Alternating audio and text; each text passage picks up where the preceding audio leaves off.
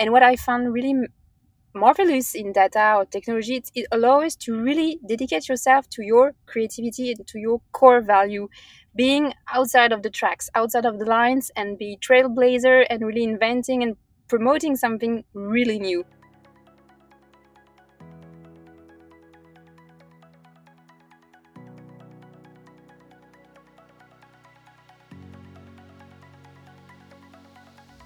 It is no secret. Often the fashion industry struggles to find the right balance between technology and creativity. For creatives, it seems daunting to adapt to new technologies, and for others, relying on creativity can seem very out of their comfort zone.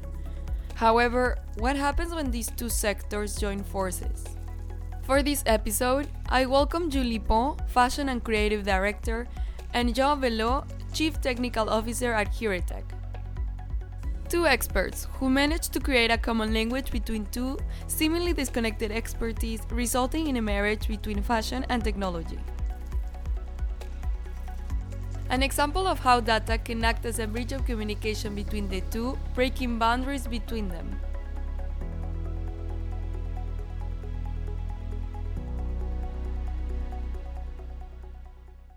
Hi Julie, hi Jean, and thank you so much for joining us for this first episode. So Julie, can you explain us a little bit about your role and what are you responsible for? Hi, Macarena. I'm the fashion and creative director at Heuritech.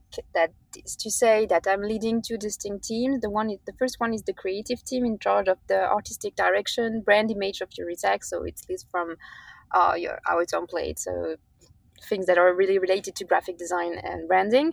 And the second one, the most important one for this podcast series, is the fashion team at Heuritech. I'm in charge of all these parts with the management of 6 people. And what about you, Jean? Can you tell us a little bit about your role? So I'm as a chief technical officer, my role is to supervise every technical aspect of Heuritech. So working alongside all the tech team leads, I prioritize in our tech initiative in the roadmap and make sure that we tackle each initiative in a smart way. So basically, my job is to find a way to build what we want to have at Heuritech, and sometimes it's easier than others. But yeah, for now, we always manage to find some smart solution, some smart tech solution to build what we want to build. Okay, so we could say that you two are on both sides of the coin. One as a fashion expert and the other as a tech expert. But in which ways does your job meet? And do you think this is the case in every fashion company? Um, yeah, we're the same. We are two different part of the same coin. I agree, but it's a long term project to actually find a way to speak the same language, and it was maybe the biggest challenge I faced when I arrived at Heuritech. It was to make understandable all the aspects, the very specificities of the fashion industry for people that were completely stranger to this industry, and the contrary is completely average because for a fashion professional it's really hard to understand the complexity and the technicity around Heuritech technology specifically, and it's a daily job to make those both sides to work together to understand each other. I would say understanding each other is the main challenge, but I think that we're managing here because we try our best to build bridges between teams and to allow people to explain and to communicate about their jobs that allow us to have more and more understanding of everyone's task and role within the company. Maybe Jean, you want to add something about our long time journey together? Our collaboration, yes, I think on the technical aspect, it's a challenge to make people understand what's easy to do and what's very complicated or impossible to do sometimes. And because Julie's team, of course, will have a lot of needs, would like to have a lot of different features, and can we have that? Can we have that? And sometimes it's very easy, and sometimes very complicated. So we have to really explain what's complicated to what's not complicated in the tech roadmap, because sometimes it's not that hard to help them. But I think there's also a good part of to some extent, Julie's team is also one of our first client of our data. So I guess there's a lot of discussion through the data that we can provide with Julie's team, as you make a lot of you are making a lot of reporting and using our data to make those reports. And I think on that, your team, Julie, is really the one that making the bridge between the fashion industry and the knowledge of the fashion industry and the data that Heuritech can provide. Okay, so from what I'm hearing, you know that it's a struggle for companies to find a common language between creatives and analytics, as they both have different perspectives. But still, you seem to manage it well. So, do you have any insights of how you create this marriage between your teams, or how you manage to find this common language between you two? I think the key points of this is to create a lot of rituals that allow them to actually talk to each other. Because if you stay to be in a parallel roadmap without any point of touch point, I would say it's useless, because they need to spend time together to really understand challenges and issues and limitation at their own scope, and also to learn everyone's language, because we have our own terms, they have theirs, and it's sometimes very difficult to make them understand what is important for us and the same for them. So spending time together with the team building seminars and weekly rituals is key. And also it's really important to act like what I like to say is to act like a Troy horse, not to impose something, but to infuse something. It's really subtle. But if you come along with someone who has habits for years to work with something, and now you say, this is the way you need to do it now. Starting today, you need to use this data. Starting today, you to use this very specific vocabulary from fashion industry, it will not work. You need to step by step infuse your point to people and to make them understand the advantage they have in this process. I speak for my team. Using data was not really intuitive, because there are people that are more oriented to creativity. They are super intuitive, and we need to work together to make them trust the data and to really know and learn how to use it at their advantage, backing their intuition, exploring new fields, finding arguments to prove their gut feeling. And it was something really interesting, because I really observed new fashion jobs being creating within my team. Because when you compare to, I would say, traditional fashion company, those positions, fashion analyst or fashion product curator, doesn't really exist, because there are people that are actually, like Jean said before, the first client of our own data and our own platform. And it was really a work of step by step, infusion.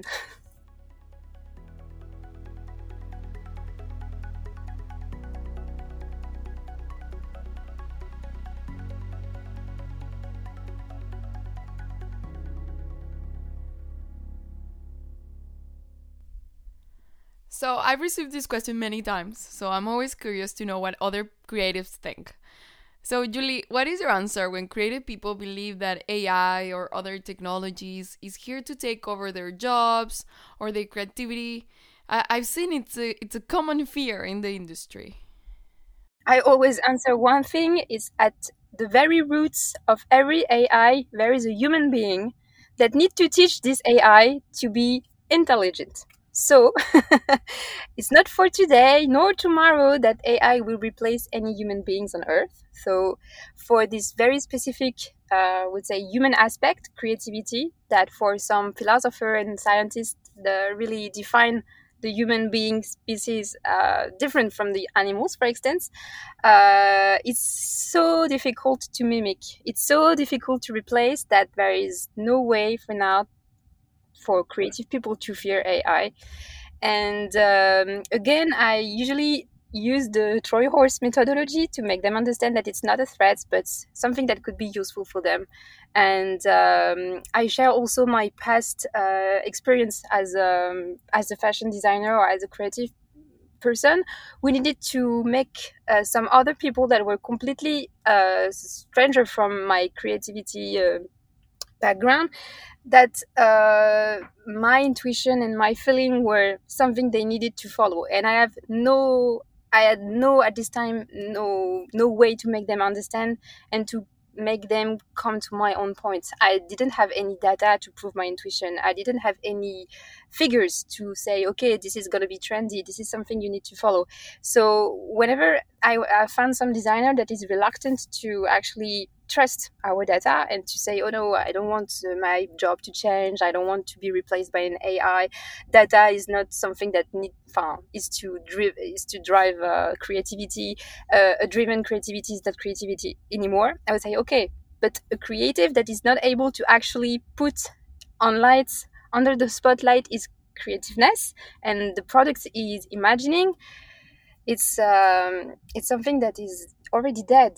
Yves Saint Laurent used to say that a clothes that you're not wearing is something dead. So a clothes that doesn't even exist because you didn't make your point in front of a merchandiser, in front of someone who is in charge of the commercialization or financial part, is something that will stay in your notebook or in your head, and there is nothing worse for a creative person.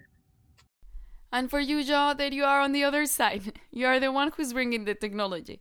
Have you ever struggled to convince creatives to use your data or maybe to just adapt to new technologies? Well, on that, I guess it's always. I mean, that's what you talked about, Julie. The first, you need to convince that our data is useful to be able to optimize their collection, to optimize what they are producing, and I think the value is mainly there into the for the collection planner to be able to plan their collection in advance and to make sure that it will correspond to the market and things like that. So I guess when we talk about creative people in the fashion industry, I would say we still have some more analytical people that are linked to the business side, and some more creative people that want to have their intuition backed up, or to be able to create some new things. That's what you Julie talked about just before. Um, I'd, I'd say we are mainly trying to convince the business side first, and then to create a product that can also boost the inspiration of creative people. So, Julie, as a creative yourself, how do you find the right balance between technology and creativity? Has it impacted your creativity in any way? Uh-huh. It allows me maybe to create something that was really innovative.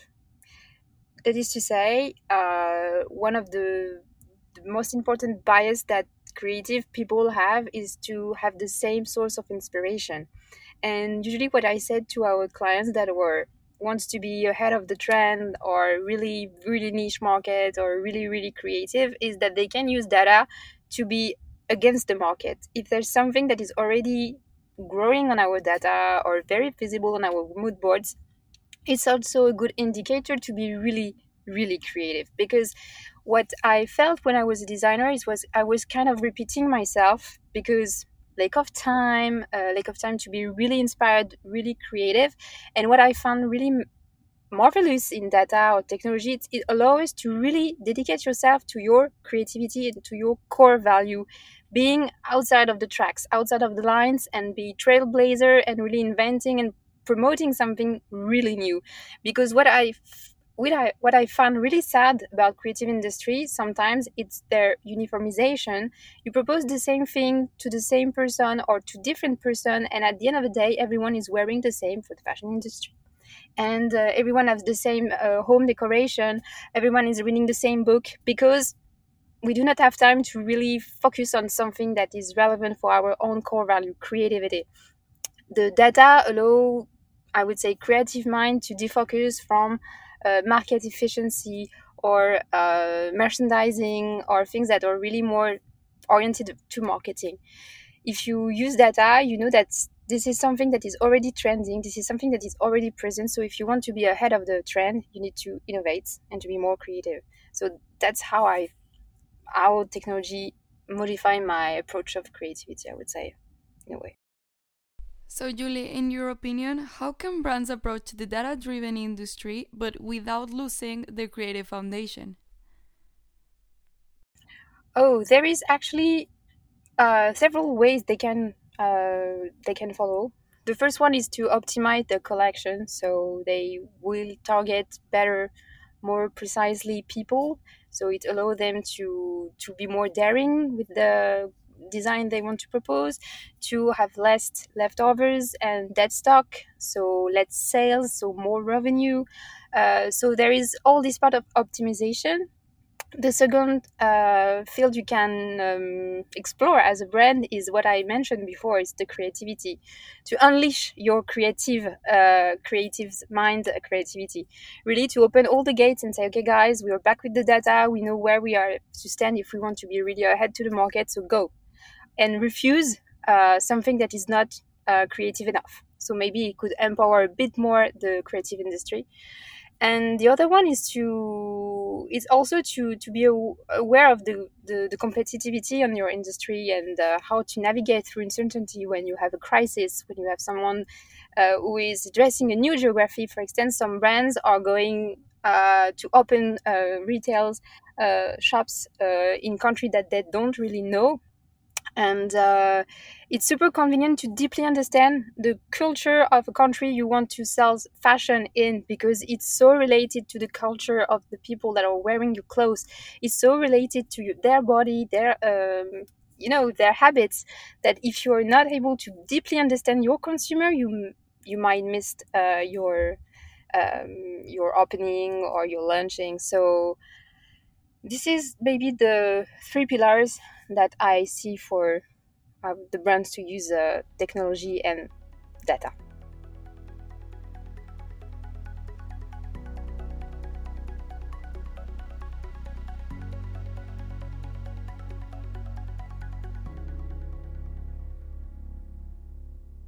Join the technology used by Heuritech for trend forecasting. Can you explain us in a simple way how the algorithm works? Basically, at first we learn how to learn we teach some algorithm how to detect the specific attributes and clothes that we want to detect in an image. So and then we analyze millions of images in different location, different continents, different country, and using that we can aggregate everything into timelines, seeing for each trend how it evolved through time. So that's the first part. So then we have the evolution for the past 5 years of each trend, and then we try to forecast it. And we have a specific algorithm for forecasting all of those time series. So we have image recognition, we have a lot of different images uh, in specific location, and then we have the time series and the forecasting in the end. I don't know if that makes sense. I can go into way more detail than that, but I guess for a podcast it's enough. Yes, it was very clear.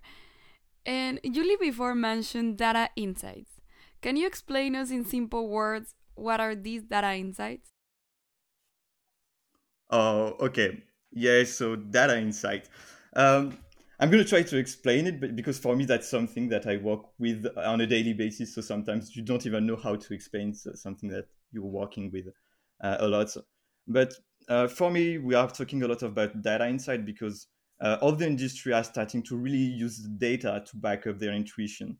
And but data on its own sometimes it's very difficult to make sense of the data that you have basically. So you need to be able to analyze the data, be able through statistical analysis or using AI to make sense of the data and to output some KPIs that make sense for your business. And all of those KPIs that you can infer from the data are data insights. And Julie, for example, when you're doing a trend report, how do you incorporate these data insights into your own work? That's a very interesting question, because it's the most tricky one for our side. Is to balance really what we see coming and that we need to learn, and to allow Jean's team to work on, because it's not an immediate job, so we need time to learn and to improve our system. So whenever we see a trend on a catwalk or in street style, we analyze it manually, very traditional trend forecasting work.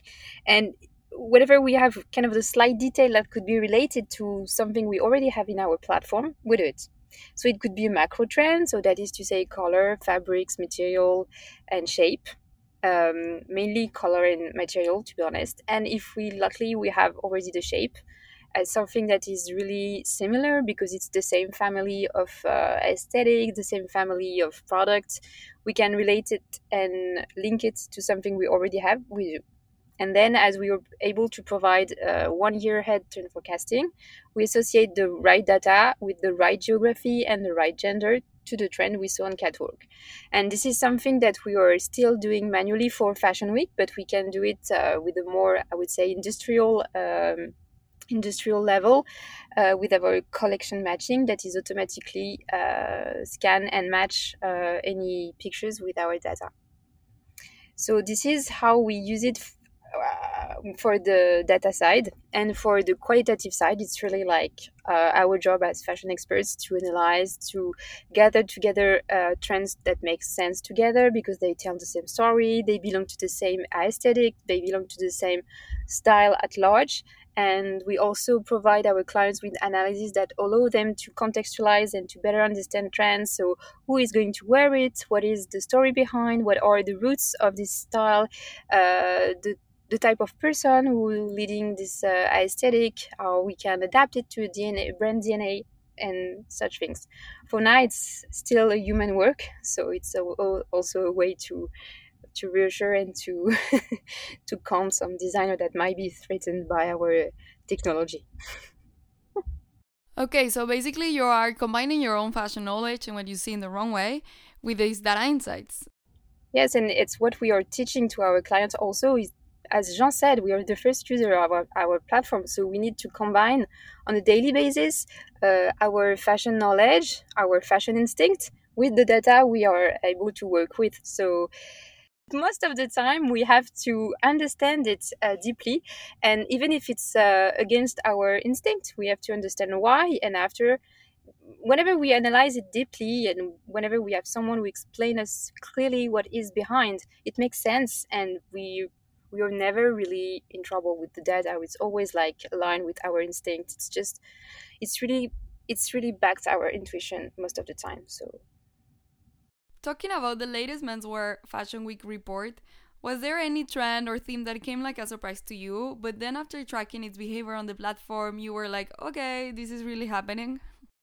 it's a very tricky one is the Mary Jane shoe for men. We do not have data for men, to be transparent, on the platform for these particular models. And there is a strong reason for this. It's that no one was expecting this trend for men because Mary Jane, it's a very girly shape for shoe.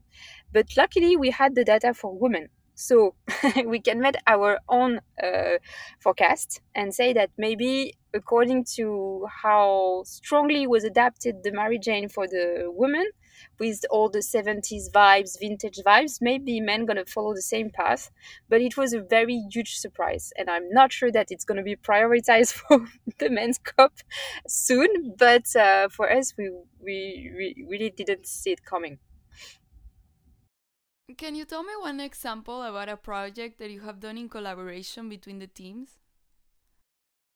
The main time where we strongly collaborate together is the Fashion Weeks and the Fashion Week report for women, because it's the one who ask for the more attention.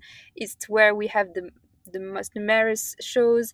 It's where we have the most information to catch and to analyze. So it's a lot of work, and we were working very closely, tech team and fashion team, because it's a time where Jean team is able to dedicate some more times to provide data that are more granular, thanks to different panels that we are building specifically for this time. And it's something that we don't put in our platform yet, because it's a lot of technical development and a lot of human time involved, but it allows us to compare some macro trends. So macro trend is something at Heuritech that means colors, material mainly, and prints, to compare these macro trends between cities. So the main cities of fashion weeks, that is to say New York, London, Milan, and Paris. So, but this is a very specific project we do twice a year for Women Collection. And for this, we build a completely different panel. So with people that we know that are gonna attend the shows. It's manually created by my team, and then we work hand by hand with the data team to be able to cross the panels, the metric we want to measure, and to be able to put it, to make it the more clear to our readers and the more efficient to better understand what we are intending to prove.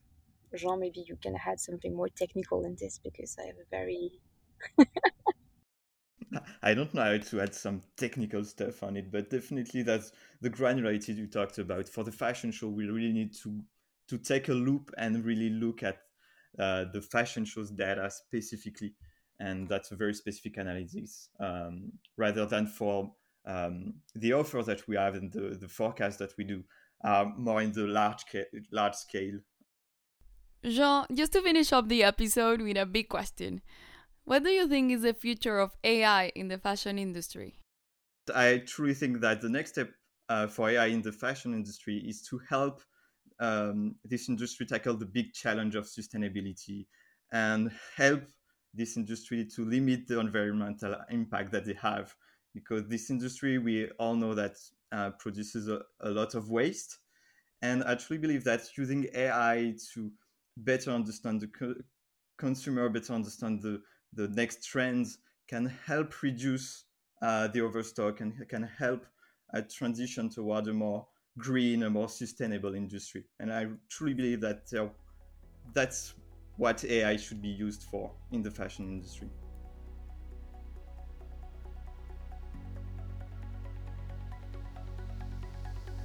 Thank you for listening to this first episode of our new podcast series, When Fashion and Technology Collide. We will continue with more episodes, exploring the digital transformation along with leaders shaping the industry through creativity and innovation. I am Macarena Blanco, the fashion editor at Heuritech, and I'll be the host for this podcast series. Stay tuned for our next episode, and in the meantime, you can find more content at heuritech.com and on Instagram at Heuritech.